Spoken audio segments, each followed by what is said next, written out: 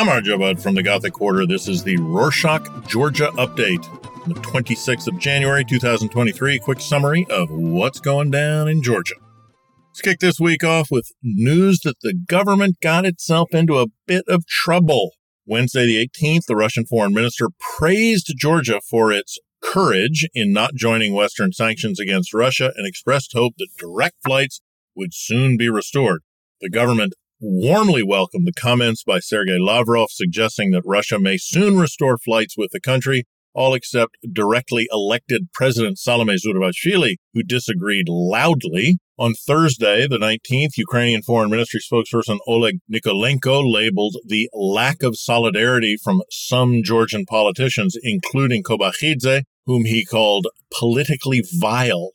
Ukrainian politicians also made statements regarding safety concerns for their citizens temporarily residing in Georgia. Andrei Kasyanov, the Ukrainian charge d'affaires in Georgia, said on Wednesday the 18th that Ukraine might evacuate its citizens in case of a mass influx of Russians to Georgia. In response to these statements, on Tuesday the 24th, chairman of Georgia Dream, or Otzneba Irakli Kobakhidze, said that it was another attempt of dragging Georgia into war and there was no threat whatsoever. Another issue that Kobakhidze and other leaders of Otzneba addressed was a part of the statement made by Kasyanov that Ukraine granted Buks, self-propelled medium-range surface-to-air missile systems developed by the Soviet Union, to Georgia in 2008, and the Ukrainian diplomat said that it was high time to return them. Irakli Kobakhidze said that those Buks were not gifted, but bought by Georgia. On Wednesday the 25th, Georgi Zakharishvili, ambassador of Georgia to Ukraine, met with Evgen Perebinis, the deputy foreign minister of foreign affairs of Ukraine. Apparently, after the meeting, things cleared out. Zakharishvili noted that at the meeting of the Ministry of Foreign Affairs of Ukraine, that they confirmed they did not see any danger regarding the presence of Ukrainian citizens in Georgia, while also expressing gratitude towards Georgia for their support. At least that's what Zakharishvili said. Moving on.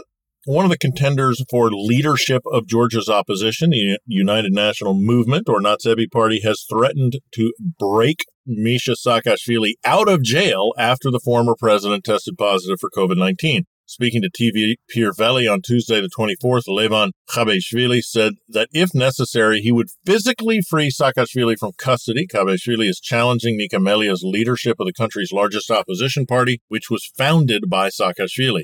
Khabeshvili's comments came as reports continue to emerge about Saakashvili's health condition, which has deteriorated following several hunger strikes and other issues as alleged, including heavy metals and other poisonings, as alleged.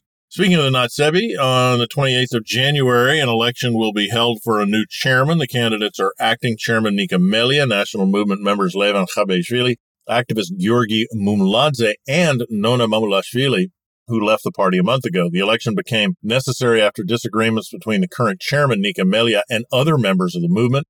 Observers say the elections will lead to a split in the party and thus a shakeup of the opposition as a whole. But, according to Georgian sociologist Iago Kachkachishvili, this could be a beneficial process as small parties that were left out of the spotlight because of the Natsebi, they will get more chances to take more seats in parliament, thus the country will have a multi-party system in parliament.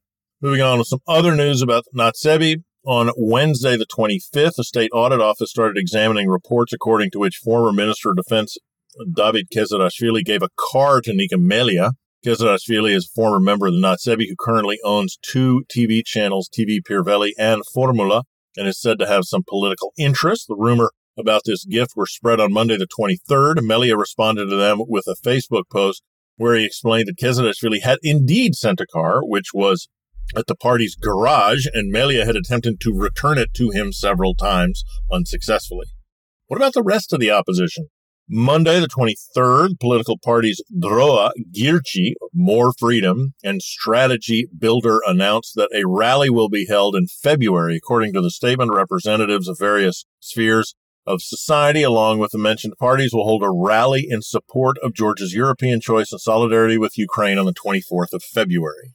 Speaking of support for Ukraine, on Wednesday, the 25th, City Hall of Western Georgia, city of Kutaisi, said that it would purchase a power generator for the Ukrainian city of Dnipro as aid to help power civilian infrastructure during the winter season amid ongoing military conflicts in the country. In its announcements, the mayor's office highlighted a series of humanitarian deliveries from Georgia to the country and Kutaisi's own efforts in humanitarian deliveries.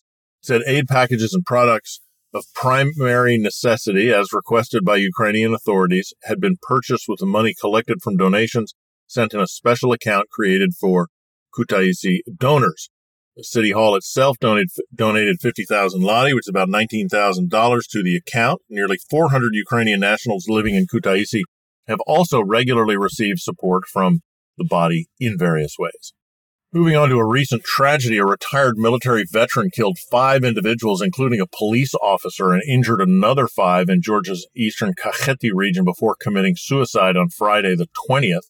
49-year-old offender who had served in the country's defense forces between 2006 and 2021 shot the victims from balconies of a flat in the city of Sagarejo before committing suicide as police and riot gear broke into the flat. In other news, Energo Pro Georgia, a company responsible for electricity distribution across Georgia, said there was a pyramid scheme targeting social media users in the name of the company and offering them an investment opportunity. The electricity distributor noted operators of the deceitful scheme were offering both Georgian citizens and residents in the country to make an investment into a vague financial operation. The statement follows a video released earlier this month on social media and video platforms with an announcement of the supposed program for investment. The company has urged recipients of the message to avoid registering on fraudulent platforms offering the opportunity, and added it had notified the Interior Ministry's cybersecurity hotline and police about the scheme. And now some news about climate change awareness. To better inform Georgians about climate change realities, the United Nations Development Program, Sweden, and Euronews Georgia are launching Climate Magazines, a series of documentaries focused on key climate issues and their impacts on Georgia. The series premiered last December, with the first 2 episodes covering climate-induced avalanches and melting glaciers. It will continue through July 2023, covering a range of topics, including societal and economic impacts of climate change, green lifestyles, low-emission development, climate policies, energy efficiency, climate change monitoring and reporting, and Georgia's climate commitments undertaken as part of international treaties. The series will showcase a variety of opinions presented by leading Georgian and international environmentalists, economists, climate activists, and public officials. On Tuesday, the 24th, the Ministry of Infrastructure said Georgia was among the 10 countries where the Asian Development Bank, or ADB, would be observing the implementation of its environmental safeguard policy with the aim of using practical experience for updating 2009 introduced document. Launched in 2009, ADB's Safeguard Policy Statement addresses emerging environmental and social changes in its developing member countries, including Georgia. State body said that the statement covered assessment and management of environmental and social risks and impacts, labor and working conditions, pollution prevention, and resource efficiency, health, and safety, among others. And that's it for this week. Hey, y'all, another question. Are there any platforms we should be on but are not? We can tell how many people listen on various platforms, iTunes, Audible, Google Podcasts, etc. We can tell, for those who are not on VPNs, what country they are listening from, but we want to be sure that there aren't some important platforms that we should be on and aren't. So let us know if that's the case at Georgia@Rorschach.com. Nachwamdis.